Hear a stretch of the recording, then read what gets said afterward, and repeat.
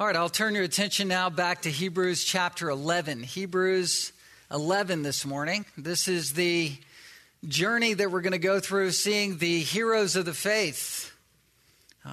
This has been called the faith chapter, the hall of faith, the honor roll of the Old Testament, the heroes of the faith, as I've called it. And really all of these heroes, men and women, are ones who connect with God by faith. And it's by faith in that they don't physically see the Lord, but they are following the Lord by faith, just like we follow the Lord in our lifetime by faith. And they follow the Lord all the way to the end, seeking the reward that's in heaven. And no one can connect to God unless they connect by faith. That is the connection. That is the lifeline. A lot of people find different ways that they think that they are connecting to God, but they really are not unless they are filled with this heart of faith. And these heroes, these men and women, as we're going to walk through this chapter, should become near and dear to our own hearts as examples, as models of faith. We've walked with them perhaps in Sunday school class teaching and maybe Bible studies or sermons you've heard in the past. But I'm hoping that as we delve deep into the lives of each one of these, that there'll be a nearness, a friendship with these men and women. We're going to look at three, Lord willing three, probably two, and then three the next week, really, of the first men that were early in Genesis who manifested faith. These are men and women that at the end of Hebrews 11, it says, of whom the world was not worthy. So I'm hoping that as we engage these old friends, that their treasure of faith will be ours as we resonate with their experience. We have to ask ourselves the question, though, and it's an important one. It's the most important question that you can ask yourself this side of eternity, and that is, do I have true and saving faith? Is my faith alive like their faith was alive? That's what Hebrews is all about, is checking that out and spurring each other on in the race of faith. The writer wants to reassure the readers that we do have this faith as we resonate with them. Remember, faith is defined, verse 1, as the assurance of things hoped for, the conviction of things not seen. It's an assurance, it's a substance of heaven in our hearts, that we know Jesus is alive, Jesus is real, heaven is where I'm going, and I live my life in light of Jesus who is alive. He is the object of my faith. He's where I'm resting. Heaven is where I'm going. I talked about last week how in Hebrews 11, there's a cadence that goes on and on between each person where they're seeing something by faith and then they are obeying in light of what they see. They see the revelation of God. They see the promise of God and they follow through and obey. These are the two dynamics that are going back and forth through all of this chapter. Now look at verse 6, just skipping ahead again. Without faith, it is impossible to please him. Without this kind of certainty, without this kind of trust, we cannot please God. In other words, we are disconnected from God unless we have this faith. And then verse 6 defines faith with two requisites.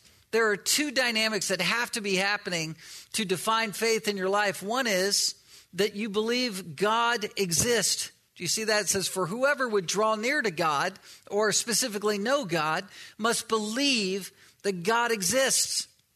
And then secondly, that he rewards those who seek him. Remember, the Israelites in the Old Testament drew near to God through ceremonial worship. This was the pinnacle of their experience. The Day of Atonement once a year, and intermittently through sacrifices. They wanted to know that they were right with God. They wanted to know that their sins were forgiven. This is the same for us today. But the Israelites had to go through the priesthood, had to go through a priest, a high priest with a sacrifice, into the Holy of Holies, the inner sanctum. A sacrifice had to be offered, had to be an acceptable sacrifice, and then the priest would reemerge out from behind the Holy of Holies, and everybody would breathe a collective sigh of relief.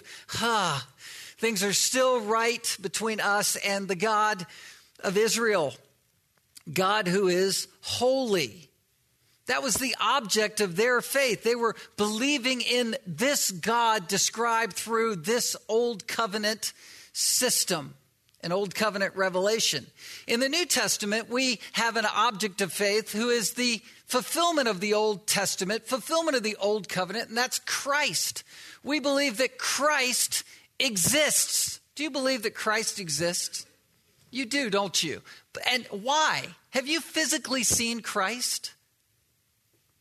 We've seen Christ in our hearts, though, haven't we? We've seen Christ through the revelation of Scripture. We've come to faith by what we've heard, and we hear the Scripture, we're believing the Scripture, and we're seeing the living Christ in our hearts. God in Exodus 3 told Moses, tell Pharaoh, I am has sent you, through the burning bush, right? That's Yahweh in the Old Testament or in the Hebrew. In the New Testament, Christ over and over and over again, specifically in the Gospel of John, said, I am. I am. Before Abraham was, I am. And he's the fulfillment of Exodus 3. We believe that God exists, that Jesus is the I am, that he is the high priest, that he is the living sacrifice, the one who died for us, who lives and makes intercession for us. He's the object of our faith. We either worship the creature or the creator. We're all worshiping something, but we as Christians serve and worship the true and living God. And we have to believe not only in terms of head knowledge, and this is the danger of those in Christian school, Christian institutions, or heavy-duty Bible study. People are sometimes tempted to trust their own intellect, their own head knowledge in God. Well, I can describe God for you. I can give a lecture on who God is. I can tell you all about who God is and what he's about. I can get an A on my theological exam. But saving faith not only worships the true God, the object of our faith, Christ, God in the gospel, but we worship him in a living way. We have believed upon Jesus that he is rewarding us with the sacrifice for our sins. Without that faith exchange, you are not a believer. Without the understanding that I am receiving by faith, not by my own works, Christ's righteousness, nothing I could do. It's only what he did for me. The shed blood of Christ is upon me. What a reward, right? He's a rewarder of those who seek him. Jesus said to the woman at the well, you have to be a true worshiper, and God is seeking those who are true worshipers. The Lord, as the shepherd, calls out, and the sheep hear his voice, and we are drawn to him in worship of this God. The reward that's now, the reward that awaits us as an inheritance that's in heaven. This is saving faith. This is the faith described in verse 1 and verse 6 as definitions and defining markers of true saving faith, to say that we know that we are alive like these heroes of the faith. Verse 2, the people of old, they received their commendation. We too are looking for this commendation through our faith. Verse 3, we believe that God was powerful enough to speak everything into existence as the world was set in motion by him. By faith, we know this is true. And now verses 4, 5, and 7 introduce to us 3. We're going to cover 2 out of the 3 this morning, but 3, watch this word, antediluvian heroes of the faith. You say, antediluvian? What did he just spit out of his mouth? Well, I had to look it up again just to be precise in my definition of it, but these 3, Abel, Enoch, and Noah, were all nestled together in a particular time period. And I think we should see this as a little grouping within the heroes of the faith. The first grouping are three pre-patriarchal figures, pre-Abraham figures that are nestled between the fall. There was creation, then there was the fall, and the world was injected with sin. And then you have this long time period between the fall and the flood. And so the author starts with those three. You say, why didn't he start with Adam and Eve?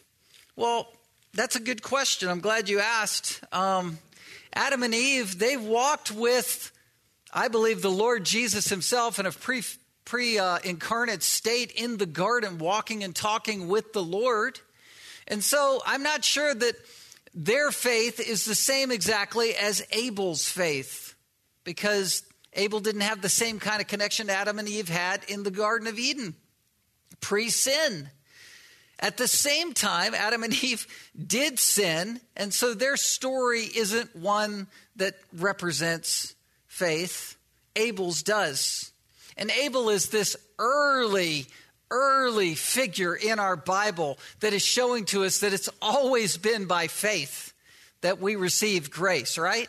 It's always been that way from Abel all the way through. It's being a believer. Being a believer. And now we're going to enter into verse 4, which begs the question of Cain and Abel's sacrifice and why Abel's sacrifice was acceptable and Cain's was not. Look at verse 4. It says, by faith, Abel offered to God a more acceptable sacrifice than Cain, through which he was commended as righteous, God commending him by accepting his gifts. And through his faith, though he died, he still speaks. Now, if you want to, turn back in your Bibles to Genesis chapter 4, because we need to hear the story as written there to understand the commentary in the New Testament.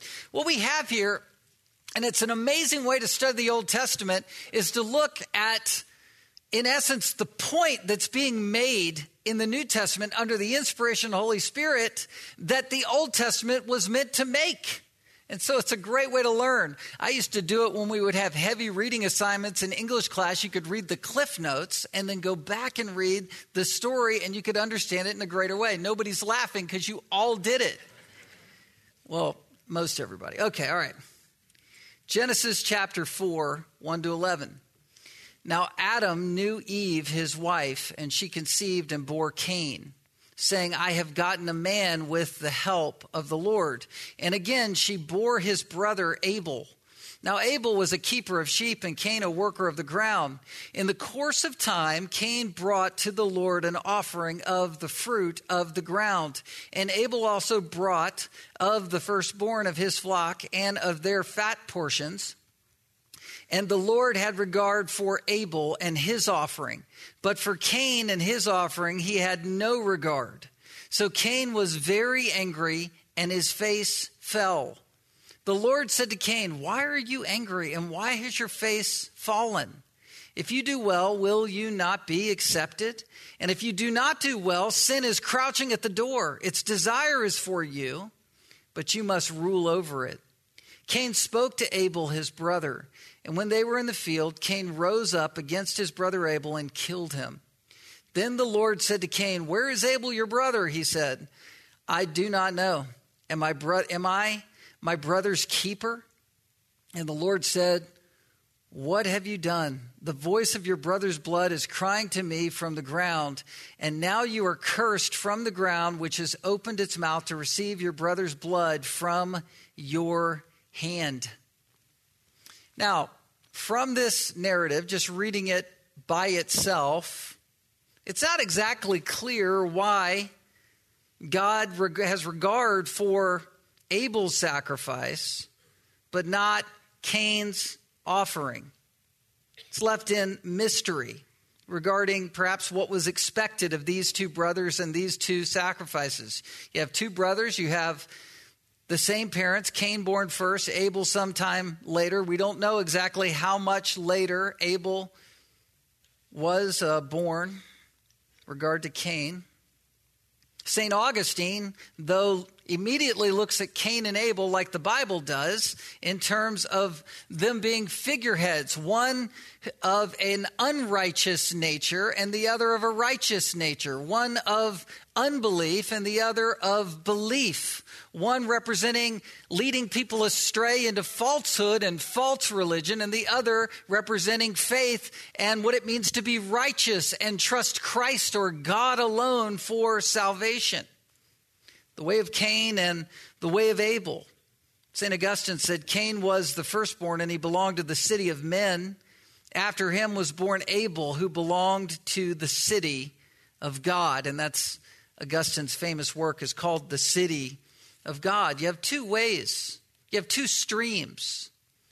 The book of Jude in the New Testament gives more commentary on Cain. It says, woe to them, meaning false teachers, people who are leading people astray in the church.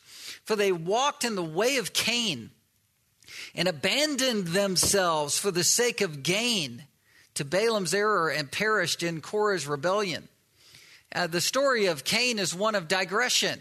We remember that he killed his brother, but you have to kind of read through the commentary where he's interacting with God, and God is trying to reach out to Cain and say, if your attitude would just soften, if your heart would just soften and not harden, then this could be stopped. It's a digression in Cain's heart that's documented. By contrast, Jesus in Matthew 23:35 says of Abel that he's righteous or innocent. And then our verse 4, he's commended as righteous, Hebrews 11:4. 1 John 3:12, by contrast, says we should not be like Cain, who was of the evil one and murdered his brother. Cain, who was of Satan and murdered his brother. Murder, at least as far as we can tell from Scripture, this is the first account of it in Scripture. This could be the first death in Scripture. So how did Cain know that he was able to do that to somebody? Who whispered into Cain's ear the idea of murder? Satan himself.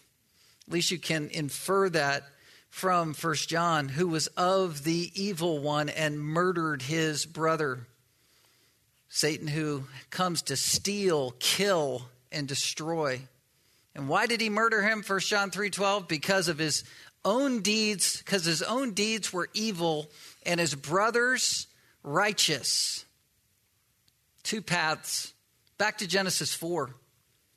Actually, if you back up even a little bit earlier than Genesis 4, it gives a context for sacrifice. Genesis 3:20 and 24. This is after the fall of Adam and Eve. This is God has pronounced the curse upon them. It says, the man called his wife's name Eve, verse 20 of Genesis 3, because she was the mother of all living. And the Lord God made for Adam and for his wife garments of skins and clothed them. Then the Lord God said, behold, the man has become like one of us, knowing good and evil. Now lest he reach out his hand and take also of the tree of life and eat and live forever. Therefore the Lord God sent him out from the Garden of Eden to work the ground for which he was taken. He drove out the man, and at the east of the Garden of Eden he placed the cherubim and a flaming sword that turned each way to guard the way to the tree of life. Now listen, this is kind of an interesting text leading into the story of Cain and Abel. At first you could say, this is just sad. Adam and Eve, they've sinned. They see their nakedness. They are filled with shame, filled with guilt. Nothing now is right. But do you see, right immediately after their sin, there needed to be a death. And something had to be killed. Remember, sin leads to death. And so you needed death to atone for sin. Death for sin was necessary. And so death for sin was immediately established with Adam and Eve. That's where you have the skins. So again, their covering, which is a result of their sin, the need for skin covering, for clothing, was also a mercy in God's grace. He didn't immediately have them die, though they were condemned to death immediately on that day, and they were spiritually dead. God atoned for their sins in mercy with a sacrifice. The blood sacrifice was symbolic, and so it had to be attached to the coming one, the sacrificial lamb, for that atonement to apply. Even at the beginning, with the first man and the first woman, there was mercy. And then in the text, literally, Adam and Eve were removed from the garden, out of the east side of the garden. And there was a cherubim, verse 24, with a flaming sword turning every way to guard that entrance so that they could not enter back in, because within the inner Trinitarian council, you see that word us in verse 22. The Lord God said, "Behold, the man has become like one of us." In other words, look, he's wise to knowing good and evil. He has sinned. And we don't want Adam and Eve to stay forever, eternally in this sinful state. We want them to ultimately be rescued, because if they ate the tree of life, they would forever be condemned to be in that sin-laden position. They were driven out. And they were driven out, I think, as a mercy. It was the result of their sin, but it was also a mercy so that they could ultimately live and die and be brought into heaven, released from sin. A cherubim was a guard, a special angel, a powerful angel, the angel that was symbolized in the architecture of the Ark of the Covenant. These cherubim angels that were protectors of the presence and the Shekinah glory of God.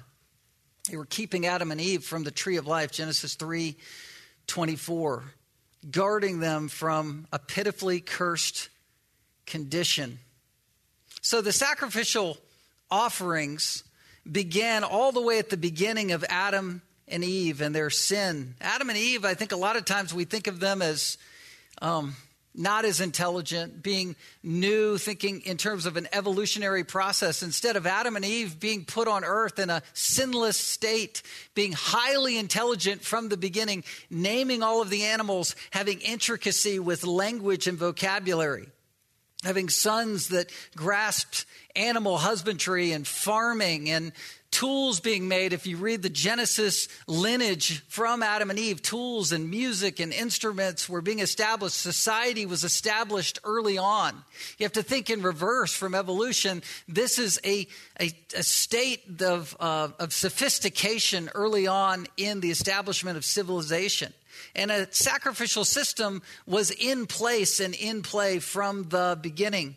So when you get to Genesis chapter 4, verse 3, you find that there's a specific time that's demarcated for sacrifice.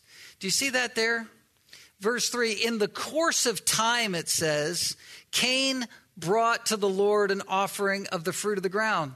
The course of time is establishing a specific time period. It says at the end of time, literally at this demarcated time, Cain was supposed to bring a sacrifice. It was designated for him to do that. Cain and Abel knew, out of being also highly intelligent people, they knew what to do. They undoubtedly had heard from God in terms of what was expected. Cain was 129 years old at this time, and so they were undoubtedly practicing sacrifices in light of their parents' first sacrifice from the beginning. It's not clear that Cain's offering, being the fruit of the ground, was the actual sin. It's not directly stated, the fruit of the ground. I'm not sure if the Lord had given a directive for him to slay an animal that he would have done it because of the condition of his heart, though.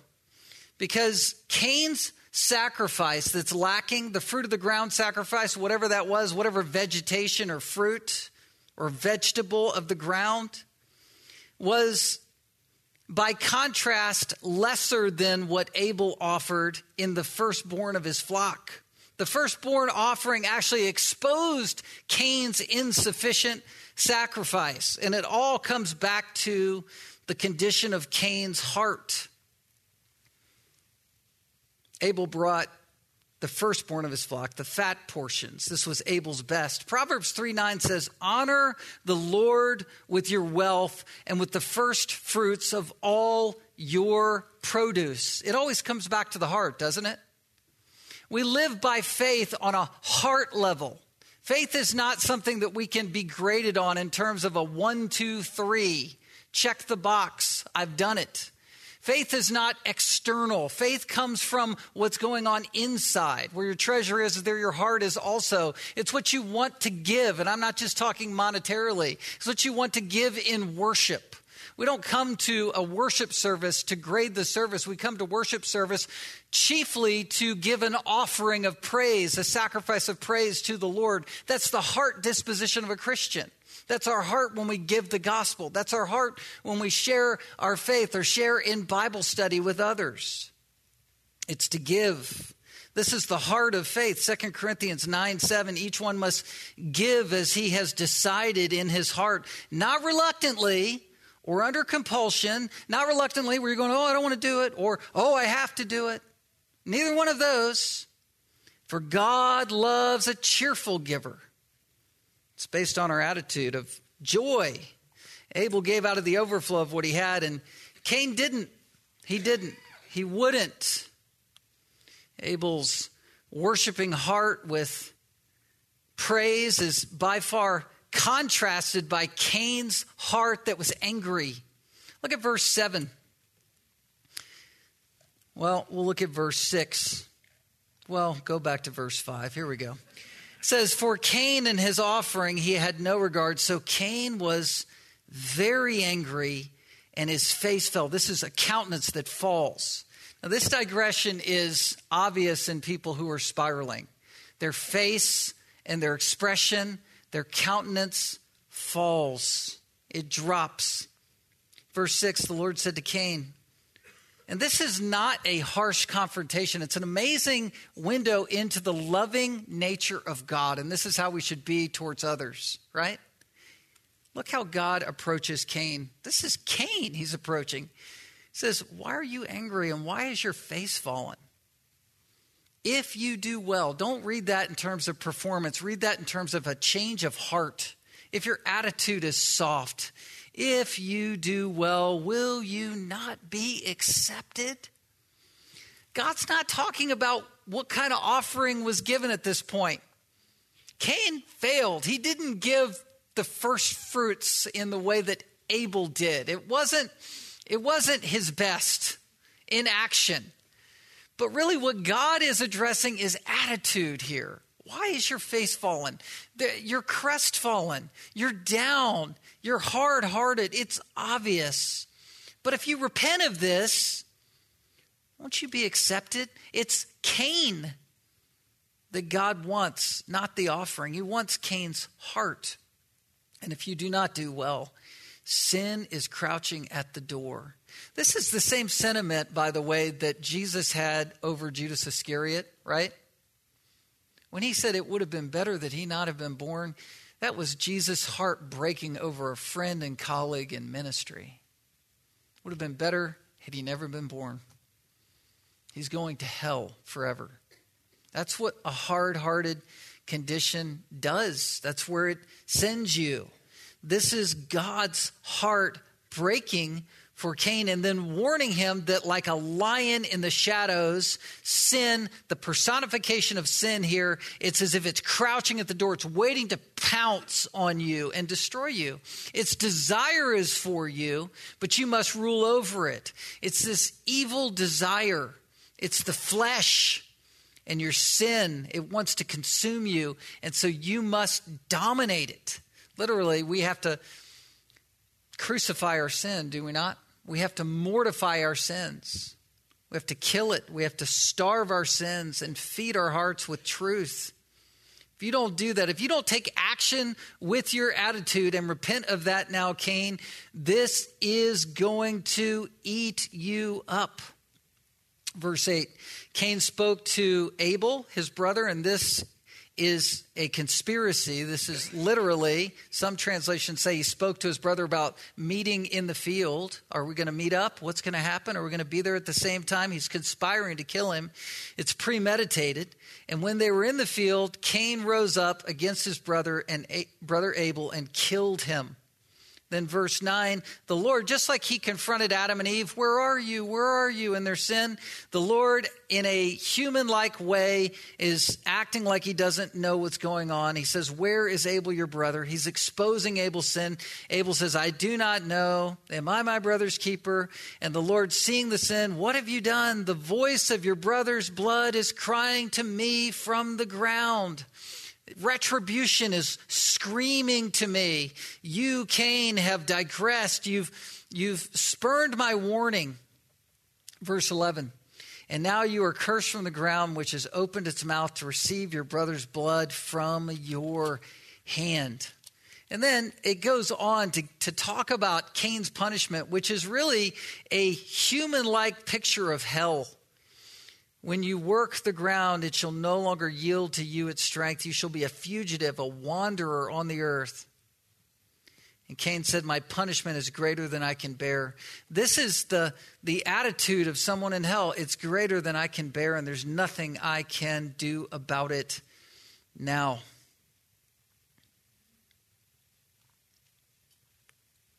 As I said, Satan must have whispered this into Cain's heart to be a murderer. There's a famous portrait Kent Hughes in his commentary speaks of. It's something I looked up, and it shows Cain and Abel. It's a famous painting by William Blake. It depicts the murder.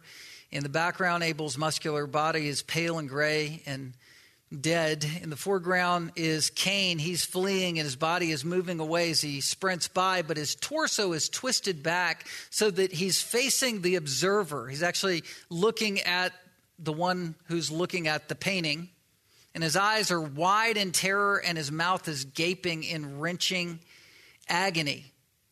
His hands are stopping up his ears in an attempt to shut out the wail of his brother's blood that's screaming from the ground. You know, though Abel is dead, the blood is speaking. In Hebrews 11:4, it's taken a little bit differently, though. Look at how this author writes of Abel still speaking. It says, and through, it's at the end of verse 4, his faith, though he died, he still speaks. There's kind of a gospel narrative that's laid on top of this story. It's horrible. Abel's dead. His blood is crying out against Cain. Cain is condemned. But as it's chronicled by the New Testament author, we're supposed to look back at that and say, as horrible as that was, Abel died in faith. And that's how we're supposed to be. His faith testimony, though he's dead, still lives. And it lives in our heart because he's a hero of ours. Scottish theologian James Moffat said, death is never the last word in the life of a righteous man. He's commended. He's commended as righteous. God commending him by accepting his gifts. It's not insignificant that the first person who's the hero of the faith in this hall of faith is a worshiper. We're called to be those who worship the Lord in spirit and truth. John 4:23. We're called to be a living sacrifice, holy, acceptable to God. Romans 12. Philippians 3:3. We worship in the Spirit of God. And Hebrews 13:15. Through Jesus, let us continually offer a sacrifice of praise to God. Hebrews 11 is not the last place that we'll hear of Abel. Turn over to Hebrews 12. I'll just point this out quickly. Verse 24, it says, and to Jesus, the mediator of a new covenant. Speaking how Jesus is the bridge to God. Through what? And to the sprinkled blood that speaks a better word than the blood of Abel. Again, here's a gospel overlay on tragedy. You have Abel's blood that was shed, and then you have Christ's blood. Why was Abel's blood shed? Because he was trusting in faith in God. Ultimately, not even knowing that he was trusting in the Messiah, who is Christ. Abel's blood is a symbol of faith, trusting in Christ's blood, which is our mediating way into heaven. Isn't it amazing? Your life is a living sacrifice every day to Christ, at work, at home, to your kids, to your spouse, to your friends. Your giving, your living, your speech, it's a sacrifice. Whether you live through old age and die, or you die somehow for the faith that's cut short, it's for God's glory. It's Abel's life that is our life. And we look to the same sacrifice that was given for us in retrospect, but is applied now and throughout eternity for us as we look to heaven. We have to tie ourselves together to these heroes of the faith. Well, we've got a few minutes. Let's look at Enoch. This is why I knew I couldn't get to Noah. I had no idea how I was going to try to pull off all three. My notes go no farther than Enoch, so don't worry.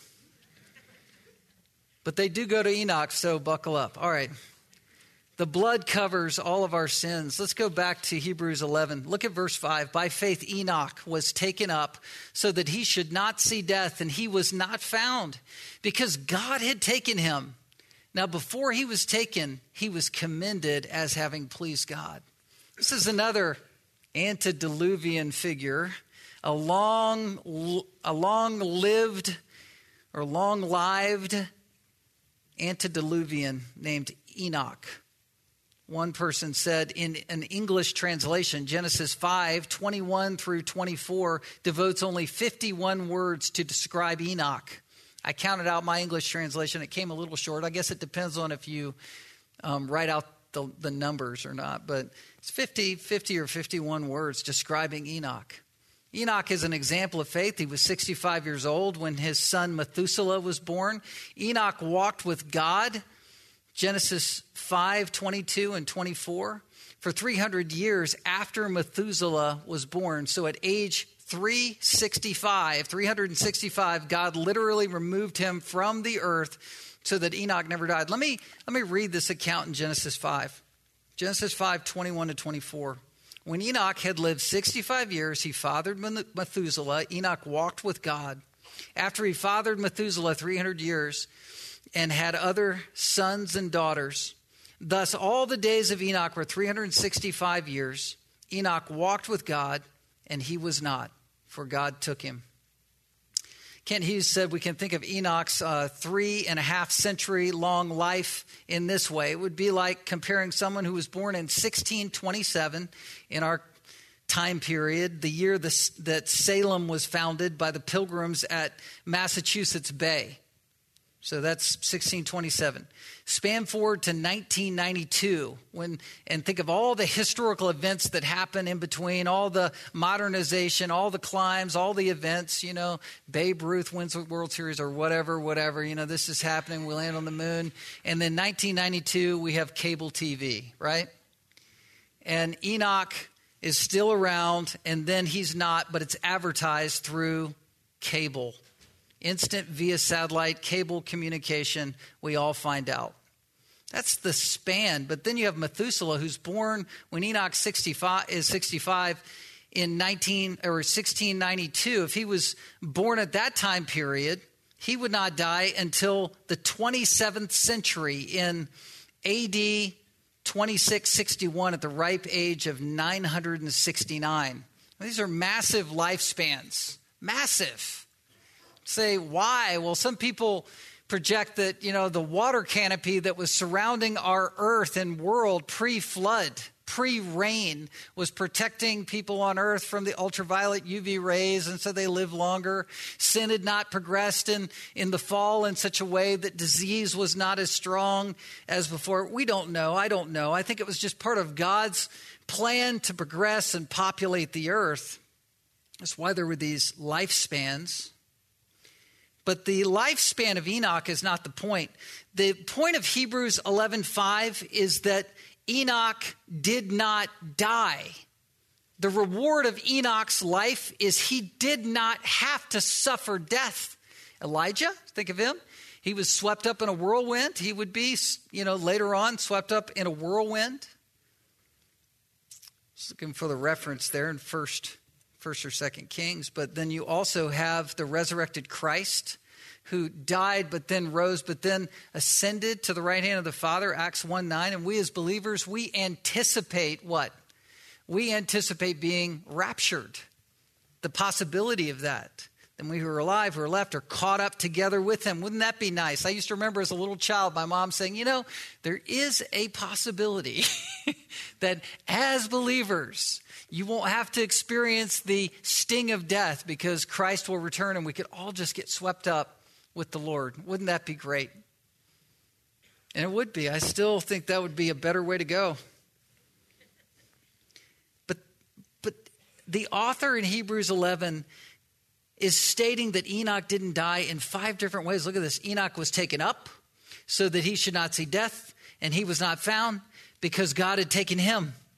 Now, before he was taken, there's 5 references to him being taken. Okay, we get it. We got it. He did not die. What does that mean for us? The author of Hebrews is not expecting that the early Christians were not going to face physical death.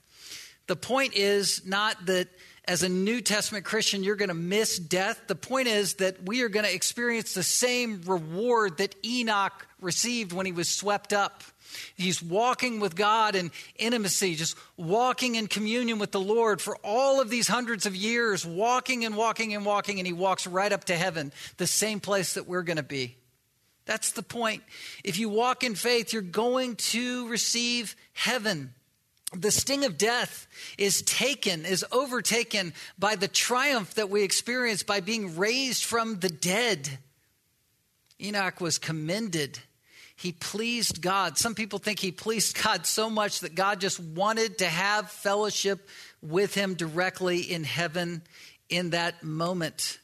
There's a reward.